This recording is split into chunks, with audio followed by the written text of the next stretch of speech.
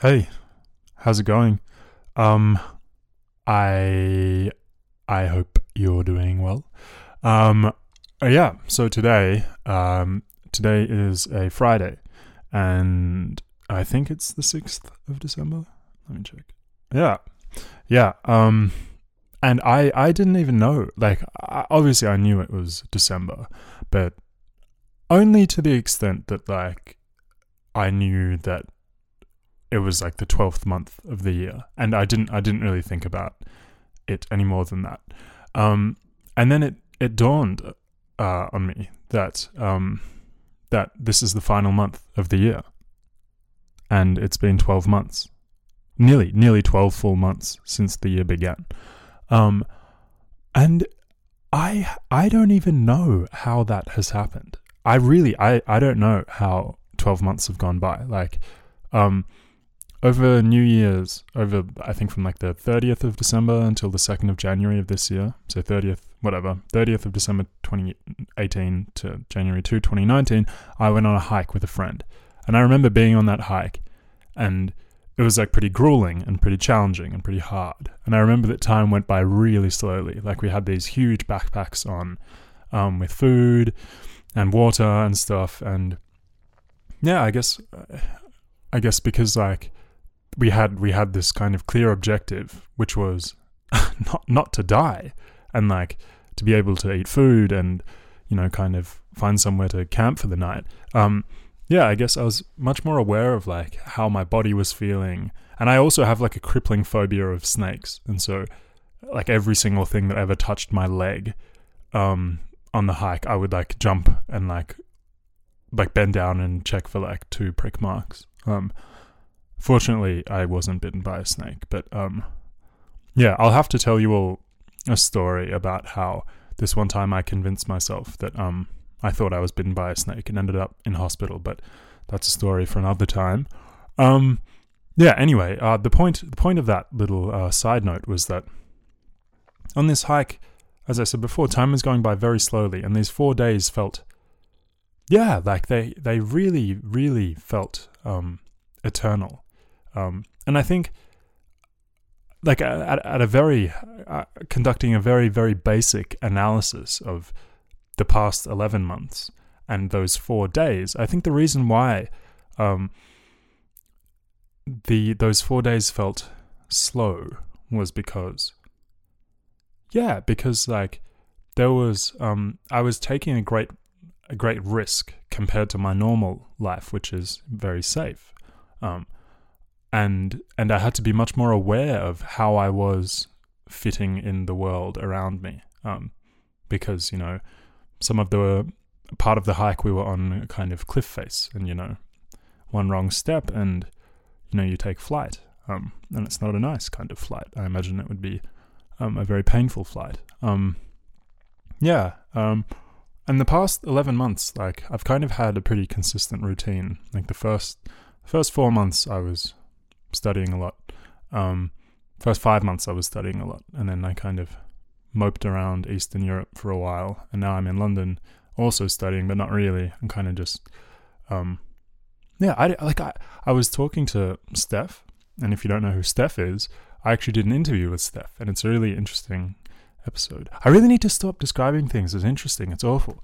I don't know why that's the thing that the word that I always use. Anyway, I'm sorry about that. I'm not even going to try. But you should listen to the episode with Steph.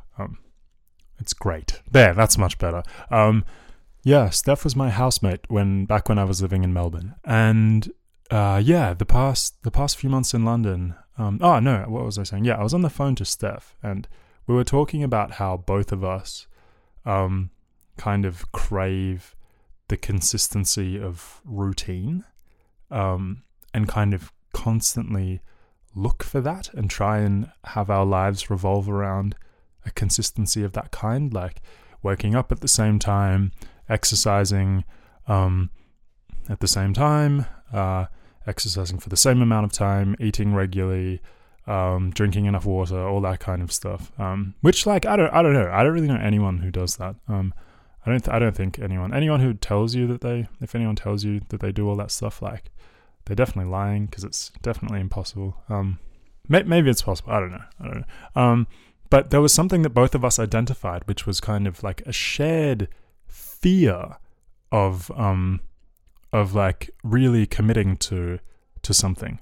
Like both Steph and I are trying to learn Arabic at the moment. I lived in Morocco for a few months and studied it more intensely over there. And Steph is now studying it in Melbourne. But both of us kind of described the same experience of like, of being really keen to kind of improve our skills and commit to this language, but also realizing that it's like a task that will take years and years of focus and years of commitment. And that is a really daunting thought and a really frightening thought. Years of commitment. And so I tend to shy away from things like that. Like I kind of obsess about things very briefly, like really intensely. Like I'll spend hours per day playing guitar. And then fortunately I started playing guitar when I was very young. And so kind of the muscle memory is really deeply imprinted in my brain. And so there isn't, I've never really had much of a steep learning curve with that or anything like that. But other things like Arabic or other languages or new skills, like I tried to learn to code and I kind of obsessed for a few days, and then I was like, shit, this is going to be a lot, like lots of hours. And then I kind of freak out, and then, and so then I kind of go into this really weird state of being, which is very kind of, it's kind of like hedonistic, but like gently and respectfully hedonistic, both to myself and I hope to others around me. So what do I mean by that? What's hedonism? Well, if you don't know what hedonism is, it is the kind of, I guess it describes, okay, so a hedonist is a person who pursues pleasure.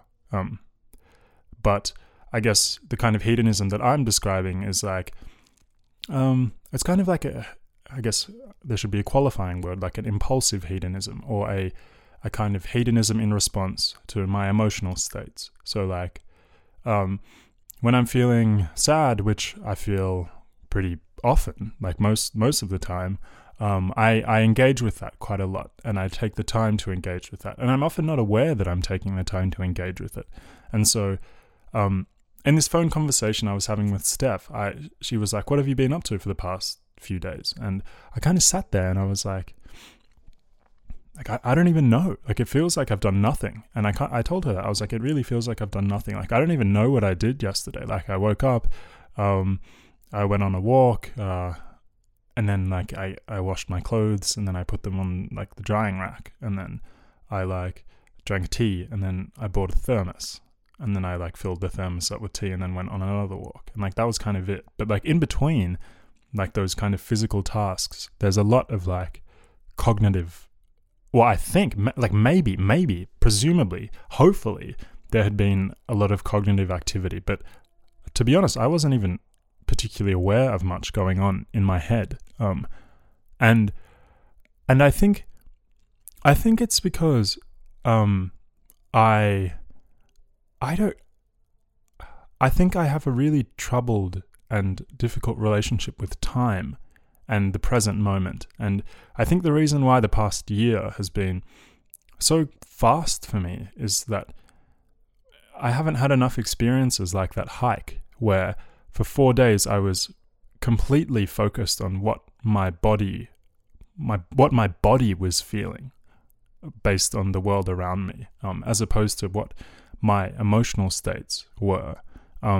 Because I think when I focus on feelings of being sad, they're kind of like a disembodied experience. Like I don't feel sad in my like toes or on my shin or like on my kneecaps. Like I feel sad like inside me. And it's not this, like I can kind of forget about the outside world and disengage with it. And I think, I don't know, maybe that's just kind of if I were to tell you why the past year feels like it's roared by, I think it's because I've spent most of it in the future, thinking about how I should be or how things should be, and also being quite spontaneous. So kind of waiting to see how I'll feel, and then basing my kind of lifestyle decisions around that. And I don't know, like that's just how I am. And I don't know, I think I'm a pretty quiet person. I don't go out too much at night. Jeez, what sort of life am I describing? No, like really, like a lot of people like going out clubbing and stuff, and I don't know. I think like I'm not too good in the evenings. Like I get pretty down, so I get pretty depressed. So I stay in and I make sure that like I'm looking after myself. But that is like sometimes like I have to wait to feel that way. And the reason why, like this whole idea of waiting to feel a certain way, is essentially what this episode is about. So today I spoke with this professor from King's College, which is where I'm currently studying, King's College London. I study philosophy, and he is a lecturer in philosophy, a professor. He just finished. He's pretty young. If you're listening, Jonathan, that's a compliment. His name is Jonathan, and Jonathan is a philosopher who also studied a law degree, which is interesting. So he studied at Harvard, which is pretty fucked up. That's pretty crazy. He studied law at Harvard, which is like, I don't know, the best law school in the world or something. So he's a clever dude. And we had this, this pretty incredible conversation about spontaneity and why it should be protected. And I guess I had that really long introduction as a kind of exercise for myself to see how it was totally unscripted. Obviously, like this whole show, everything I say is unscripted, but normally I kind of like have a brief brainstorm about where I want to take the kind of introduction and what announcements I want to make and that kind of stuff. But I decided to just kind of be as spontaneous as I could be, and that's what came out.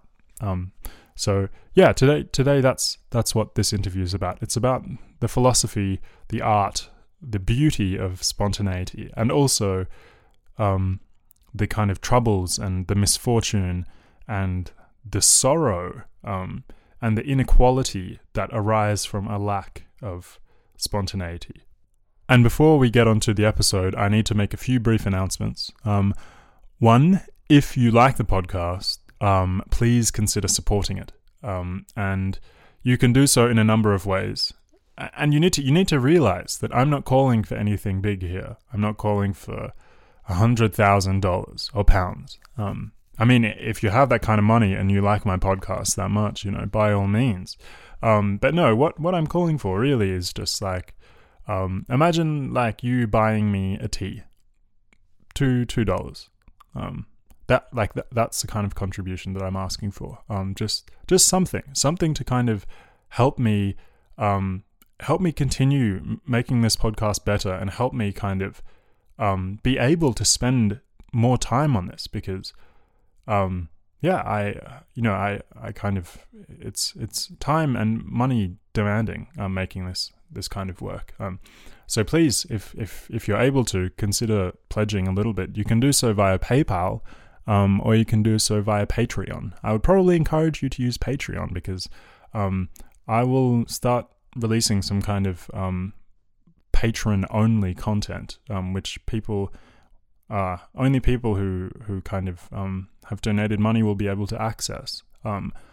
And I think that's great, because that kind of builds a more of a kind of closer knit community between me and people who are willing to kind of engage with the podcast in a way that allows me to feel some kind of appreciation for my work. And obviously, like, money, like I feel a lot of appreciation, because the more and more that I've told people to kind of engage with me and talk to me about stuff and send me messages and respond to the podcast, the more people have done that. So also take that as a hint that I really enjoy reading the messages that you all send me.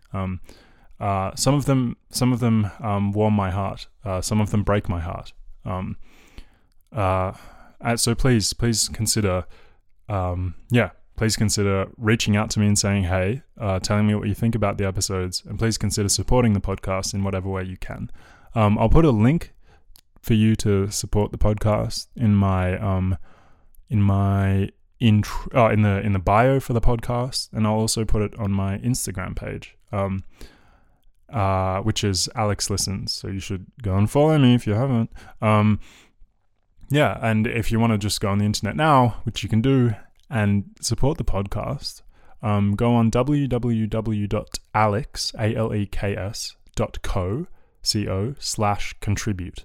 And then, you'll have links to PayPal and Patreon on that page. I think the link to Patreon is a little bit further down, so you might have to scroll a bit. But yeah, Patreon's great.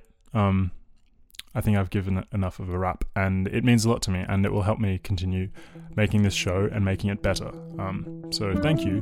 Thanks for listening. And as usual, enjoy the episode. I think it's really cool. So thank you. Bye.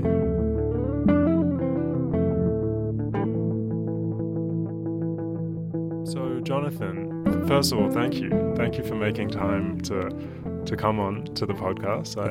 It means a lot to me. Thank you very much for having me. Yeah. Okay. And I suppose the first thing that I would like to hear your thoughts about are your PhD, which you recently finished. Yes. Just over a year ago. Okay. Yeah. Okay. Yeah. And congratulations. That's pretty incredible. In preparing for this, I tried to kind of do some reading of it, and I didn't realize how long they are. It was like 190 pages or something. Yeah, they're long. And that's not atypical for an American PhD. Some are much longer than that even. Really? Yes. Why? Who has the because the thing that I don't understand about PhDs is that unless you're in the academic world, they don't seem to kind of have any, if you're not in the academic world, how are you supposed to get in touch with or engage with an 190-page thing that is extremely specific? Well, they are fundamentally academic documents. Okay. They're not a doctoral dissertation is not a document for consumption outside of the academic community. Really, it's written to satisfy the requirements of a degree. Although they are, at least in the United States, they're almost all publicly available. They're published by universities that they're submitted to, and I think that they sort of have, why are they so long?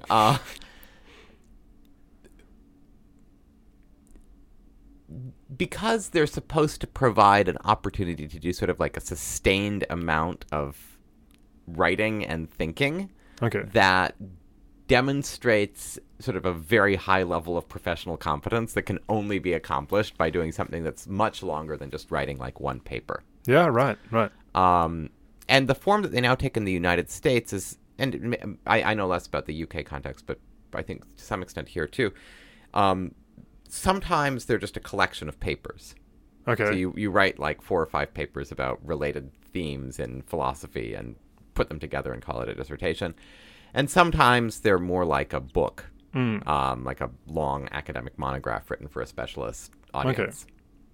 Okay. And yours was about a really intriguing sounding topic, which was the philosophy of spontaneity and yeah, something along those lines, right? Yes, that's right. On what I call spontaneous freedom. Okay. And how would you describe that kind of freedom? Like, why is it something that you decided to write 190 pages worth of content on? Right. I mean, it's sort of a writing 190 pages on spontaneity is not the most spontaneous thing that one can do. No.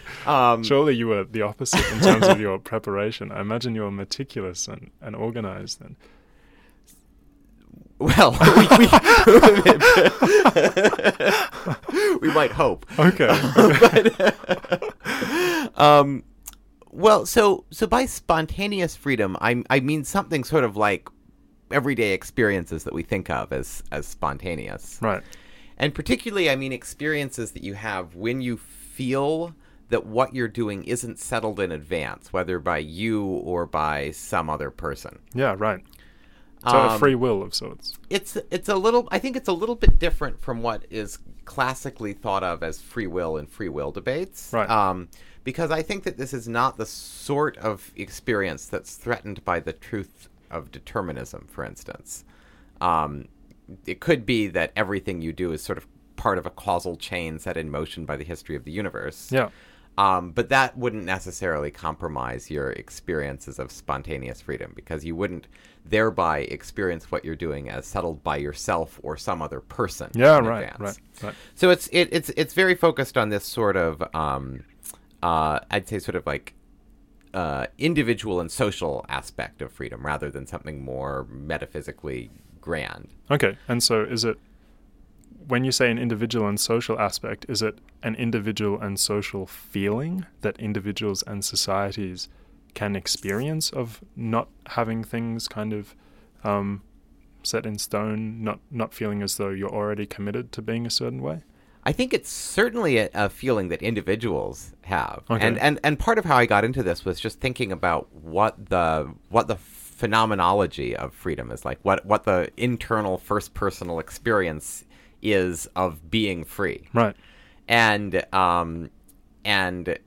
you know, a lot of philosophical literature about freedom is about I don't know, the ability to act according to reasons, or the ability to act in ways that aren't coerced. And I thought that a lot of this left out this very important aspect of freedom that shows up a lot in sort of like folk conceptions of freedom. When you listen to like rock and roll songs about the freedom of the open road or something like that. Or you read like Whitman's poetry, and he's talking about freedom. Yeah, right. There's this other notion of freedom that that is very closely connected to these experiences of spontaneity, of not having things settled in advance, or not having things all thought through before you do them. And so I wanted to sort of pick up on that individual experience and explore what makes that experience possible, what undermines it, what value, if any, it has, and sort of the significance of thinking about the value of that sort of freedom for ethics and political theory. Okay. And I'm much less, I don't know about whether societies can have an experience of this. That I think that raises a lot of questions about like the attributions of feelings or mental states to collectives that don't come up in the individual case. Yeah, right. Okay. And I would agree. Without going down the path of philosophy of mind, it doesn't seem like a society can have the same conscious experience of things as a person. But right. I mean, I'm willing to think that there might be some analogous sort of attributability of sort of conscious, I don't know, of some sort of analogous state to a collective, but there's not going to be like a point of viewness that's unified point of view that a community has that an individual does. Okay. And in today's world, I guess in your world, in the world of, I guess in your decision making, like today, have you felt as though you've been able to exercise the kind of spontaneous freedom that I didn't finish your thesis.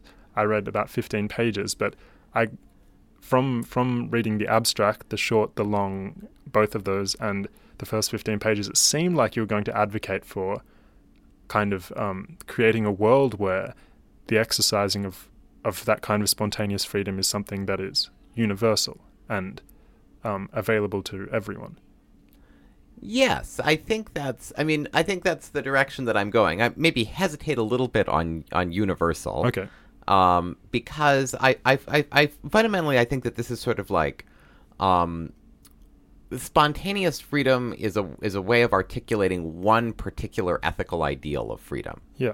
It's not an attempt to provide sort of like a concept of freedom that does so there are some concepts of freedom that sort of do all of the work that there is to do in moral and political philosophy. So there's sort of a Kantian understanding of freedom that sees freedom as sort of the value that shapes political philosophy, such that if you have sort of a full articulation of what freedom is, that's going to tell you what state activity is and isn't legitimate, what's required of the state, morally speaking, and so forth. I take an approach that's much more pluralistic in regard to what sorts of freedom might be realized in different lives. Okay. And so some people are I think some people are, care more about realizing experiences of spontaneous freedom than do others. That's the caution about universalism. But at the same time, I do think that there are sort of great values that come from having experiences of spontaneous freedom. Although they might sometimes conflict with realizing other values. Yeah, right. To take it to a bit of an extreme, I think we all know flaky people, and that they can be frustrating or infuriating to deal with sometimes. Although there might be aspects of their personalities that also realize some values associated with spontaneity, I think. Yeah, right. Because I thought about how much I liked the claim that you were making, and there was one thing that I thought was particularly powerful, and that was that in your long abstract, you said that moral philosophers pretty much have quite a low threshold for freedom, and the freedom that they kind of want is the freedom to be morally to exercise enough freedom so that one is morally responsible for their behavior, right? And maybe I've kind of jumbled your words a little bit, but that really spoke to me. I was like, yeah, we need, like, that isn't a very high level of freedom that people are exercising to be morally responsible, because, like, again, like, they might be acting under duress, and like there are just all of these kind of colors and clouds that you can add to the kind of total calculus of freedom that you're trying to reach. But I also thought about the opposite scenario, which is what you described, like flaky people. And my mum is an extremely spontaneous person, and my parents separated when I was quite young, so I was raised by my mum, and her kind of inability to be at places when she would say that she was going to be there was really troubling for me growing up. And in retrospect, what she was doing was essentially exercising this incredible kind of spontaneity where she'd be like, like, I've told my son that I'll get him from, the kind of after-school care thing that he's at. I've told him that they'll be there at 5 o'clock. But really, the after-school care program runs until 8:30. So, like, I'm going to go have a coffee, I'm going to read my favorite book, I'm going to talk to my friend, and then, like, 7-year-old me is kind of internally combusting at school, worrying where my mum is. But so yeah, there is this kind of, like, it can lead to ramifications for other people. There can be consequences for other people. So, where I guess that's right. I think that especially in sort of like relationships of care. Yeah, right. Where there's sort of like there are vulnerable people involved. That really comes to the fore. Yeah. And I think that's absolutely right. And really, I think that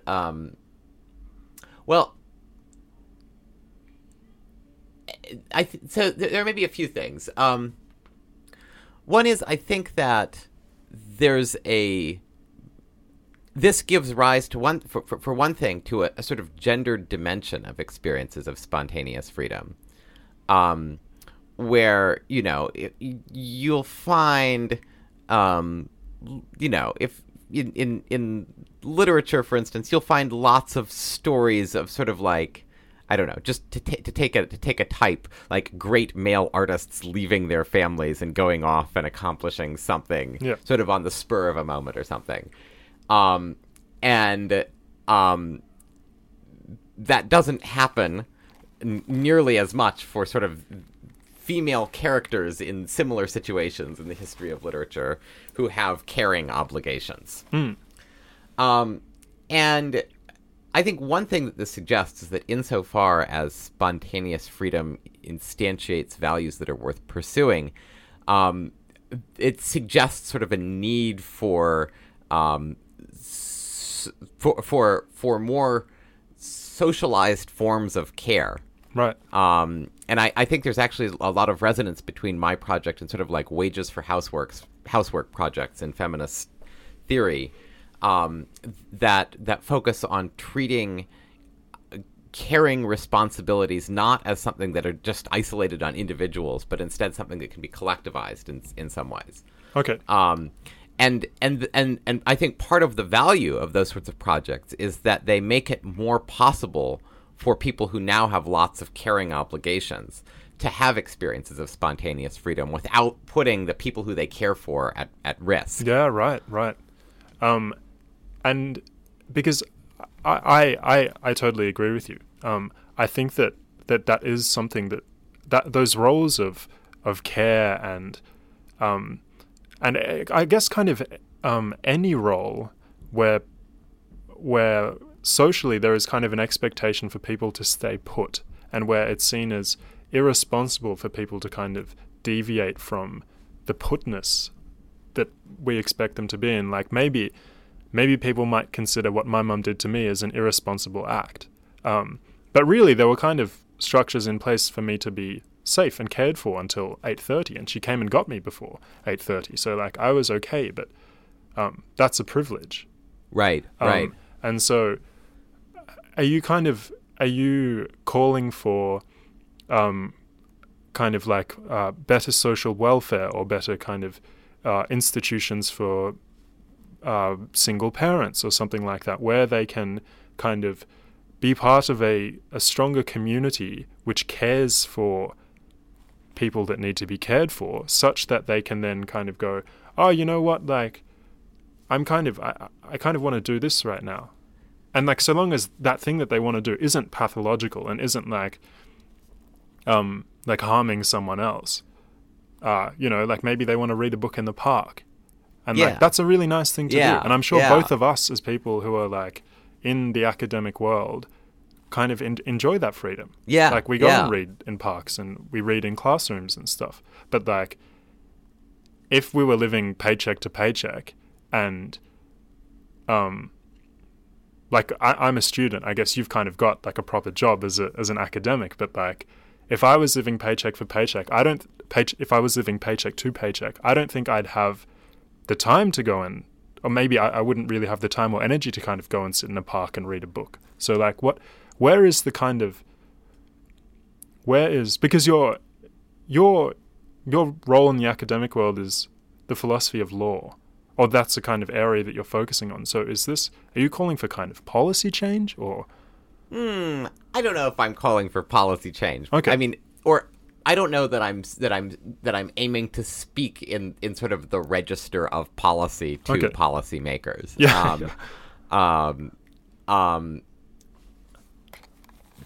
I think you're absolutely right about work and its effects on our ability to do things spontaneously, and I think I like how you drew together sort of care obligations and obligations to work, because I think these are sort of two dimensions that run together, and that both are sort of major sources of interference with our ability to have experiences of spontaneity. And I mean, like, to the extent that I'm calling for policy change, I may be trying to articulate a sort of value that matters to a lot of people, and to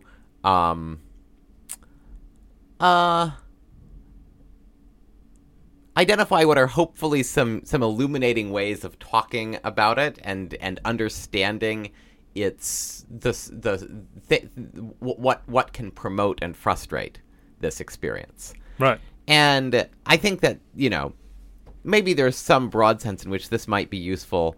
I don't know about for like Parliament or something, but for how people think about how to organize their own lives and how to organize politically, in order to promote the realization of these sorts of values. Right. And I think, there are, some people talk about the increasing tendency of unions to push for free time, although I think this has always sort of been a presence of labor movements rather than just for higher wages.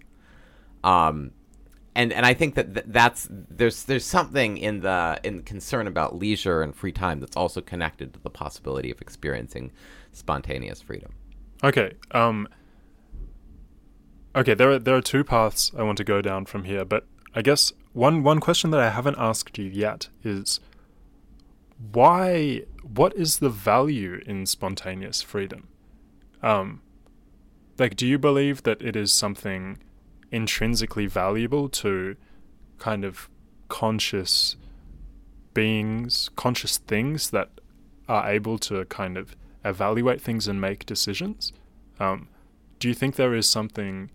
Yeah, why do you place such value on spontaneous freedom?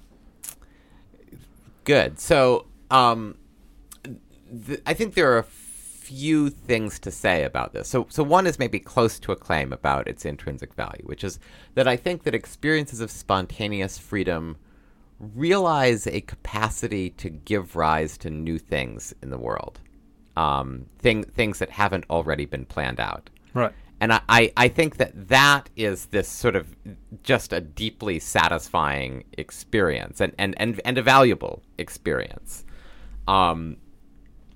Because, I mean, now there's maybe some further question about why that's a satisfying or valuable experience. And I don't know how much there is to be said about that.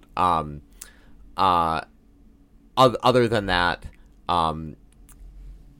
in acting in ways that are spontaneously free and seeing other people acting in those ways, we're able to see ourselves as creatures that aren't fixed in what we are, but have the capacity to become something else, something that isn't planned out. Right. And so there's maybe some sort of like connection with hope for the future that's built into this sort of experience. And then there are some more instrumental forms of value associated with experiences of spontaneous freedom, I think. So I think that experiences of spontaneity are, if not necessarily, at least paradigmatically connected with a certain sort of artistic creativity, which is particularly the sort of like romantic and post-romantic creation of artistic geniuses, right, that's celebrated by Kant in the Third Critique. Where there's this very heavy emphasis on creating in a way that's opposed to imitation, and I think that sort of typically expresses a sort of spontaneous freedom, a non-plannedness in what you're doing, right? And that's a somewhat historically specific value. I think that's something that doesn't really show up before Romanticism. I think it would be a little bit odd to talk about, a 15th century farmer having an experience of spontaneous freedom in the same way that we do today. And then the last thing that I think is associated with the value of spontaneous freedom, or the last value that I think it often serves, is that experiences of spontaneity provide an opportunity to feel that we are not merely our rational, deliberative nature. When I do something spontaneously, it feels to me that I'm doing something that doesn't just come out of my planning capacities and my reasoning capacities. There's something else that's still me, that's a source of action, that I'm not alienated from, but that isn't these planning things. And I think that in some sort of there's some respect in which this might help us feel that we are. It might help sort of attenuate the suffering of existence, because we feel less like we're isolated individual decision-making units, and more like there's something, you might call it nature or drive or something that in which we are and which manifests itself in our actions in some ways. Right. Okay, I guess one question that I would ask in response to all of what you've said is that or one observation that I think I've made is that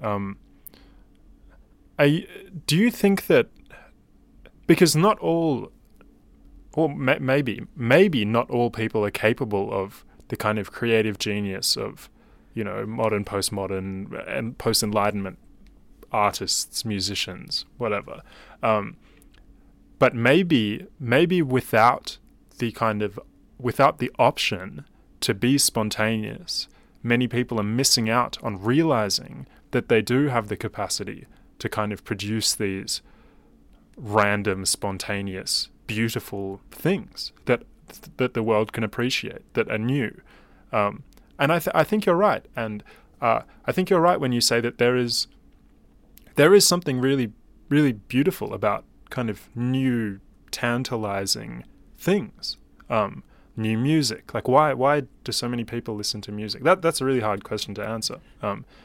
But yeah, so I guess to turn that into a question, would you, I guess maybe you're catering the kind of spontaneous freedom, maybe it's catering for both people who are already aware of their talents, but don't have enough time to pursue them, or don't have enough time to kind of be spontaneous, but also the people who aren't aware of their spontaneous talents. So are you calling for kind of a society or something? Are you calling for more time for people to be spontaneous, so that is that where the value comes from? Because the production, maybe there's value from the people who are being artistic or whatever and creating. There's value for them, but there's also value in the product for others.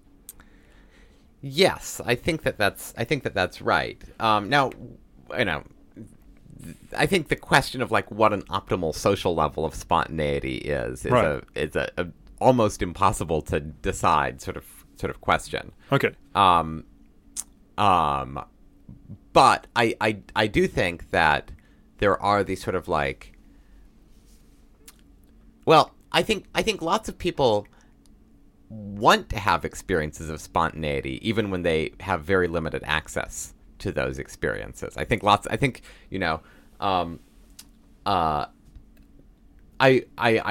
was in law before moving to philosophy, and I spent some time interviewing lawyers in law firms about their professional lives to some extent, and I got this impression, which I think many other people have too, that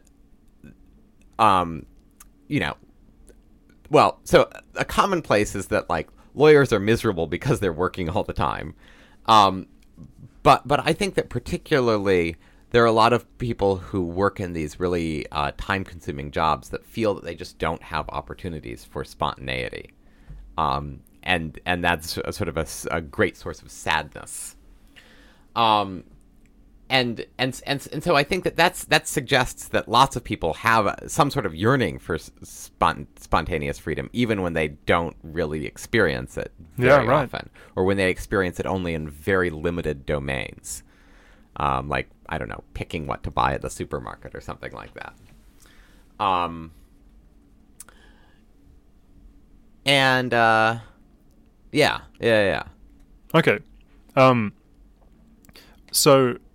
Okay, that's quite interesting. Then are you suggesting that one reason why you didn't go down the path of, because I followed a really similar path to you. I started with a law degree as my undergrad, and got 2.5 years in, and also kind of, funnily enough, I had to for an assignment, I interviewed a barrister, an attorney, and They were quite successful, and so in their later life, I think, there were holidays every 2 weeks or something, and that kind of stuff. But I think for the 40 years before they kind of reached this comfortable position, they were working like constantly, and it seemed like they were pretty miserable for those 40 years. And I don't even know if the payoff of being able to go on perpetual holidays is enough to kind of recoup, to collect what you've lost with 40 years of commitment to these huge firms. Anyway, one reason why, there's actually so much to this. So I was thinking about it on the way here because I was wondering what I was going to ask you. And I realized that one thing that people found really uncomfortable that lots of my friends found really uncomfortable was the spontaneity of my decision to leave, because they were like, I was moving away from stability. I was moving away from a very established path where there would be minimal spontaneity. So like, if I had stayed with a law degree, presumably I would have done a clerkship. I would have gone into a firm, sold my soul, all that kind of stuff. And I defied that path. And now I'm studying philosophy, which is great. I like it. But there's a tension here. There is me exercising spontaneity, me being spontaneous and not being aware of it. People kind of revolting against my act of spontaneity because I'm breaching the kind of preordained structures that law students maybe can exist within. There's already paths that they can go down. But at the same time, like, I was very aware that, and I still, I don't ever want to do anything with my life that prevents me from knowing that I can be spontaneous. And that doesn't mean that I am being spontaneous, but these are all things that I was thinking about. Having the possibility. Yeah. I guess, did you feel the same way? Like, because, you studied the best law degree in the world at Harvard. That's great. That's really great. And so I'm sure there were infinite possibilities for you. And you probably could have been spontaneous. Maybe you could have gone to Morocco and worked in a firm there or something. Right. And, well, one thing I should say, this is great. There's a lot there to talk about. But I first want to say that I don't mean to suggest that spontaneity is inaccessible to lawyers. Yeah. I think many lawyers are sort of deeply spontaneous, but I think that particularly the environment of large corporate law firms sort of provides a form of life for associates that is very hostile to the possibility of experiences of spontaneity in their work. Well, no, in their lives, okay. Just because of how consuming it tends to be. And because I think that often, it's related maybe. If you have limited opportunities for spontaneity in your work and that work consumes everything, you aren't going to have much opportunity for spontaneity at all. But my own experience, it's funny. I think it wasn't going into philosophy wasn't really about spontaneity for me. It was more just about the attraction of the ideas that I was thinking about. And the opportunity to think about things like spontaneity and freedom. And the opportunity to think about these questions that are, in some sense, very deeply meaningful for how people organize their lives and how they spend their time. So that was a lot of the attraction of philosophy, I think. The one thing that might be related is that I think one great thing about philosophy is that it provides an opportunity for thinking in ways that don't have any immediate practical payoff, or maybe not even any immediate, but no practical payoff at all. Right. Thinking about whether tables exist or not. And I think that there's sort of an approach to thinking in philosophy that I don't know if it expresses spontaneous freedom, but it's at least sort of maybe a fellow traveler with experiences of spontaneity. That is this sort of thinking about questions without having an interest in what the answer to the question is. And this is a form of philosophy that I sometimes feel hostile to because it can sort of turn into some sort of bourgeois ideological activity or something like that. But at the same time, there's something that's really intellectually enlivening, I think, about this way of approaching questions that doesn't look for answers for any sort of further purpose, but is just trying to answer questions sort of for the sake of engaging in that activity. Yeah, right. Okay. And that strikes me as kind of related to the experiences of spontaneity, where you aren't like executing something as part of a further plan. Yeah. It's just sort of an immediate response to the circumstances that you find yourself in. Yeah, absolutely. And I think that is like one of the most. I think when I have felt the most calm in my life, and like I'm like a particularly anxious person and have struggled with like, I was quite depressed in the past. And I think one thing that really contributed to the way I felt was that I approached everything with the hope of finality and closure and kind of an end. Like I would think about things and hope to kind of get an answer. And even when I first started this podcast, I kind of pitched it as like finding the answers. But like, I think I felt a lot more comfortable with myself and with my projects and with my studies and with everything pretty much when I've approached things in a way that has allowed me to kind of engage with things freely, completely freely, not with an expectation that there is going to be an end.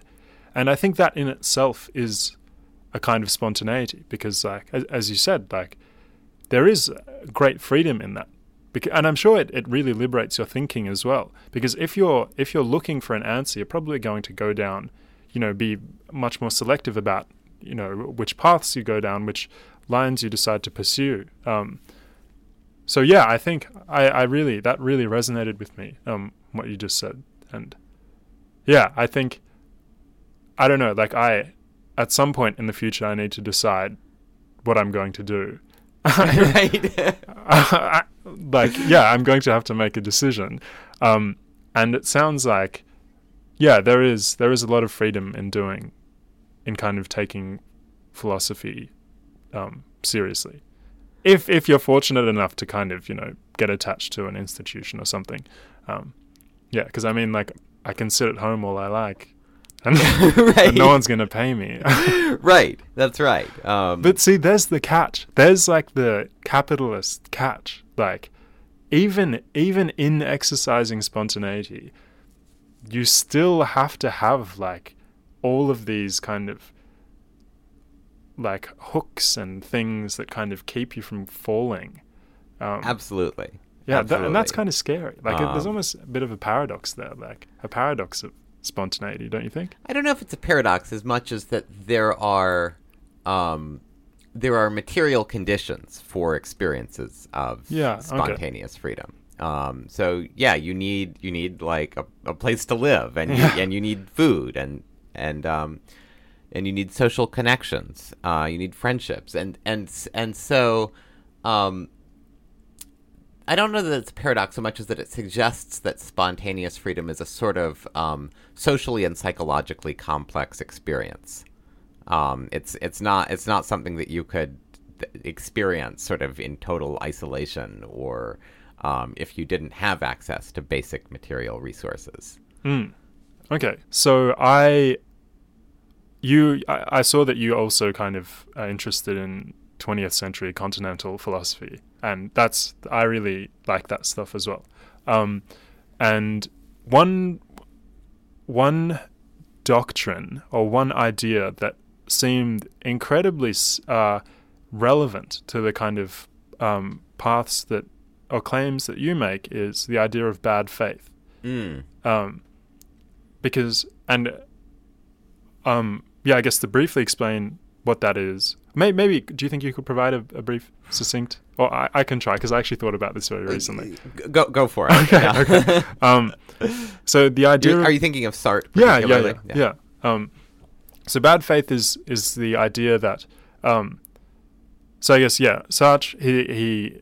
He one of his famous examples is the example of a waiter who is kind of incredibly obsequious, kind of too engaged with his role of being a waiter, and I don't know, returns home and is like, damn, like maybe I would like to kind of quit my job, but like I'm a waiter, and this is all that I will be, and this is all that I can be, but like I really wish I could, go to the Amazon and like do something cool over there. And Sartre would say that he's acting in bad faith, that the waiter is acting in bad faith because really he is free, and like to some extent he can quit his job. And obviously, like, if this person is living paycheck to paycheck, maybe they can't. Maybe they actually do kind of need to work more. But yeah, so like, how do you think? One, was that an apt and sufficient description of bad faith? And two, how does it fit into your philosophy? Good. I mean, that all sounds right to me. Although it's been a while since I've looked at Sartre on this. I've been thinking a little bit more about Beauvoir recently, okay, who has sort of similar accounts of in her book on the ethics of ambiguity. Okay. She has this whole account of sort of like different ways in which we can fail to appreciate our ambiguity of being both choosing beings and embodied beings, is maybe a way of putting it. Okay. Or being both subjectivities and objects. Okay. And one paradigmatic way of failing to do this is taking yourself sort of merely to be an object. Yeah, right. Which I think is like what bad faith is about. Yeah. The waiter thinks that he's just a waiter. Yes, that's right. He thinks that he is what he is now. Yeah. And so the failure. So it might be true, I think, that the waiter's sort of material conditions circumscribe what's possible for the waiter, but the bad faith doesn't come in. The bad faith is separate from that. The bad faith is this intellectual move of taking those conditions and regarding them as fixed or as fixing who you are in some way. And that corresponds with sort of a way that you can fail to be spontaneously free, I think. You take yourself to be just what you are. There are different ways you might understand that, but one way that you might understand that is as meaning that you don't have sort of a capacity to give rise to new things. The things about you that are and will be are already settled. And so that's a sort of psychological attitude that you might adopt that would undermine or prevent the possibility of experiencing spontaneous freedom. And I think one thing that brings out is that spontaneous freedom is something that can be facilitated and interfered with both by external sort of third-party forces and also internally. So it's true that like there are ways in which the waiter's material conditions might interfere with the ability to have experiences of spontaneous freedom, but there are also psychological attitudes that you might hold that can interfere with the ability. If you're if you're fixed on a single purpose, if you're monomaniacal and like nothing else enters into your considerations, if you're like Ahab in Moby Dick and your one purpose is getting the whale and everything else is instrumentalized towards that aim, that's a sort of internal thing that can happen that interferes with your ability to realize experiences of spontaneous freedom. Okay.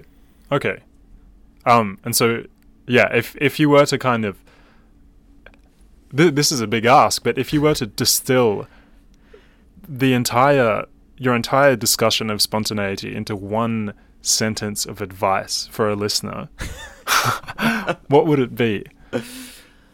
Oh my.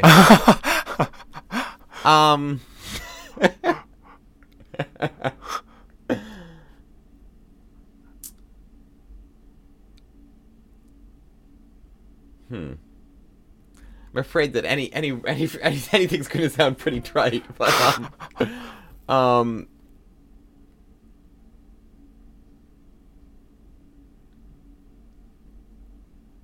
well, I don't know that I have one sentence of advice because I think that what my project is it's sort of this explication of a desire and impulse that many or all of us already have, so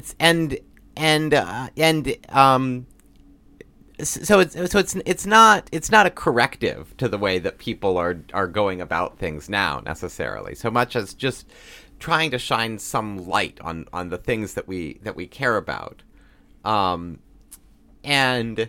so maybe if there is any sort of advice, it's more in the political upshots that come from thinking about this, which is something like, I don't know, organize for greater possibilities for spontaneity. And from that people could get a pretty clear idea of which groups need support and which. Well, it's a complicated question. But yeah. Okay. Well, I thank you for being so generous with your time, and thank you so much. This was really delightful. Yeah, thanks. I had a really nice time as well. Me too. Thank you. All right. Cheers. Thank you. Hey, thanks a lot. Thank you. That was really wonderful. Yeah, I really enjoyed it. Yeah. Thank you. Yeah. So yeah, that was pretty cool. If you enjoyed the episode, consider going on iTunes right now. That's right. Actually, Apple Podcasts. And leave me a review and tell me what you liked. Please do me a favor and do that. That would mean a lot to me. Alternatively, in addition to leaving that review, if you're enjoying the podcast, you should support it. You can, as I said before, Patreon, you can use Patreon or you can use PayPal. And both of those things, there are links to them on www.alex.co/contribute. And I'll also put links in the bio to this episode and on my Instagram page. And finally, get in touch with me. Send me a message. Let me know what you thought about the episode, because engagement is extremely important. And it also helps me make better episodes, because I can get, if there are things that I'm not doing, or if there are things that I'm doing well, you can let me know. And what else do I need to say? Next week. Okay, next week I am interviewing the head of the Department of Philosophy at King's College London. I'm not sure whether I'll release that episode next Sunday. I might release it later on, but if I do, that'll be great. I will give you some more information about what that podcast is going to be about, but I imagine it's similar. It's going to be on similar themes about freedom and action and kind of, how we are supposed to, this is kind of a recurring theme throughout the podcast, how we are supposed to kind of decide what is the right act, what is the right thing to do. And if not, it will be another episode of the On Being miniseries, which I'm still working on. And I think the next one is going to be about my experiences with depression.